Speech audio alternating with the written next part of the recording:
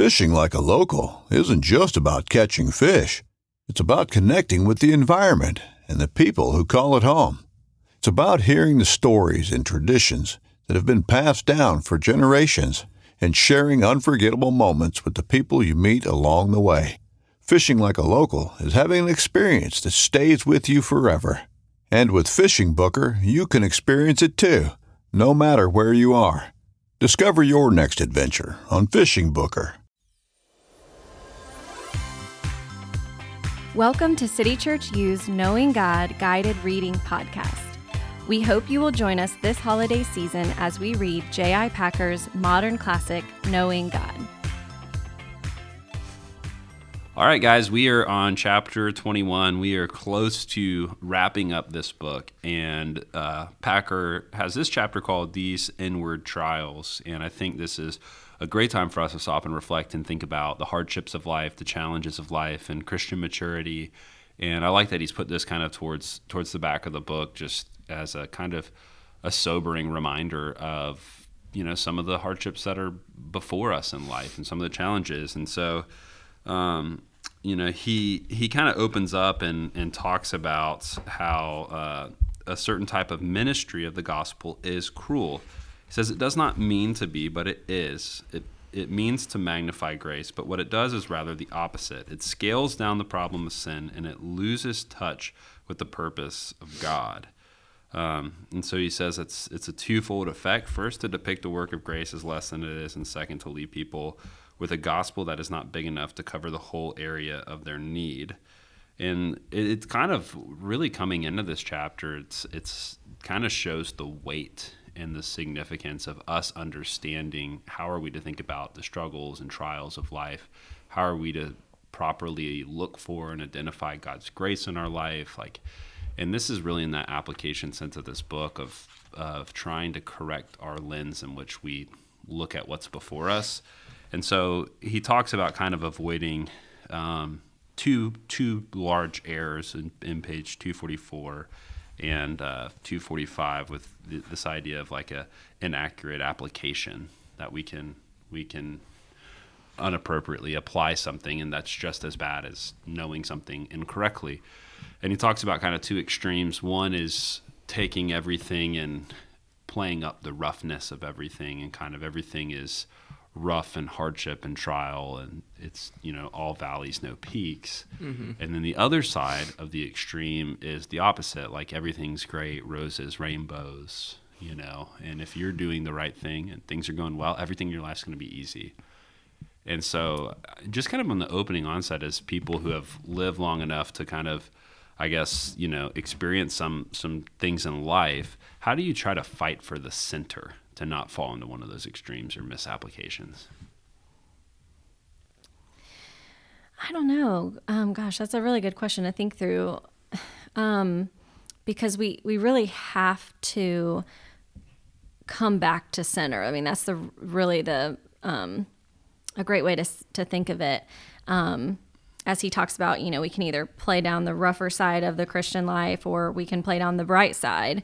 But in reality, it is both. And I think like this misapplication can happen when maybe at a certain point in our life, things feel like one way or the other, mm-hmm. like we're struggling, or we're, you know, maybe we're just having a really difficult time in general. And so we may project that like too intensely. And then, or the opposite, you know. Mm-hmm. So I just think we can't like settle into either one of those. Like we just have to really keep the right perspective and mm-hmm. praising God for the blessings, but also, you know, we praise God even in trials and suffering. But I think we can kind of fight that by just, staying in the Word, of mm-hmm. course, but also staying in touch with like our Christian community and seeing like what's going on in other people's lives, and, you know, how are my brothers and sisters dealing with the experiences that they're going through right now. It just, because there always is going to be a balance, and sometimes your best day is someone else's worst day. But we all have that same access to God and mm-hmm. the same anchor of grace and assurance of salvation. So I think that could be a strategy. I don't know. Yeah, I think that often we can really magnify this season that we're in our lives. So it's easy to think to ourselves when everything is going, really well, that like the Christian faith is blessing from God. It's just like overall blessing. And then when things are just really not going well at all, it's like the Christian faith is struggle, Yeah. And then just to like amplify that. But I think that Amanda, to your point, that being in community with believers helps us to settle down in the middle and being like, Christian faith is blessing with God, and it is struggle until we are with Him forever, and it is just always His blessing. It's all these things. Yeah, and you said anchored in grace. That's something that he talks about later in the chapter, just a misunderstanding of grace that we can often have, but also just understanding that when we properly see grace, as much written about in this book, like we realize that it's not that kind of what we referred to a few episodes ago, a couple chapters back, that pagan idea of when I'm doing the right thing, going through the right steps, making the right quote unquote sacrifices, that then I'm going to get what I want out of that. And that, if I am a good Christian boy, then I will get great things. And that's not the way that the scriptures teach us that life works. That's not how God works. That's not what Christian obedience looks like. And that's not what God's grace is. God's grace is not ease of life. And so like, I guess on that side of the spectrum, I think that's where a lot of college students kind of fall into, I think for the most part, is just this extreme of like, because I am right with God and standing, life ought to go my way. And that's not how God operates. On the other side of things, it's also not like, because I am in Christ, now everything is against me. And, if things are going easy, it must be because I'm being too worldly with the flow. And so I think we do have to fight for that center. And just like, Hank, you mentioned, obviously the word and community. And I think that that's key. And I think, too, one of the things he is talking about, too, is just with this expectation of life and just understanding that there are challenging seasons, there's joyful seasons, there are ups and downs. This kind of, he warns us, too, of like seeking emotions that are often associated with early on coming into the faith. And I've noticed this with college students, kind of what I would call like chasing spiritual highs, looking for goosebumps of, you first come to know Christ and it's exciting and your eyes are open. I mean, you're moved from spiritual death to life. You can see things. And then, you spend the rest of your life chasing emotions and feelings. And there's a huge danger to that. And it puts you in a really unhealthy place. And so here's what Packer says in 248, and I want us to look at this. He says, "For what does it do? It sentences devoted Christians to a treadmill life." I love that. I kind of put that in parentheses, like a treadmill life. You're always just running, looking, of hunting each day for non-existent failures in consecration, in the belief that if only they could find some of the failures to confess and forsake, they could recover an experience of spiritual infancy, which God means them now to leave behind. If I can get rid of these things from my life, if I can do the right thing, then I will get this spiritual high that I had when I first came to know the Lord. And that's kind of becomes your motive, is that there's a huge danger. How do we try to fight that temptation to chase spiritual highs, or in his words, to try to recover spiritual infancy that God actually wants us to leave behind? Yeah, I think there's this inclination to think that, and we really see this in the book of Job, that because I'm struggling in life or everything is not as it should be right now, it's because of a sin committed. And that is not always the case. Job's friends were constantly trying to make him believe that this is his fault. This is his fault. But really, God was just growing him through this trial. And so it's not always that like, okay, like something's wrong. If I confess my sin, then I'll just be on the mountaintop with God again. And that's not what he's trying to do. He's trying to grow us in struggle. Like struggle and suffering is part of the Christian life. It's actually promised in the scriptures. And so I think it just means taking a step back just a little bit to think to yourself, like obviously continue confessing your sin to the Lord and growing from it, but stepping back and thinking, maybe God has me in this for a reason. Mm-hmm. Maybe I'll never figure out that reason. That's not really the point. The point is to trust God through whatever is happening and to continue forward. And that's how that wisdom, spiritual wisdom grows, and spiritual just maturity in general. Yeah.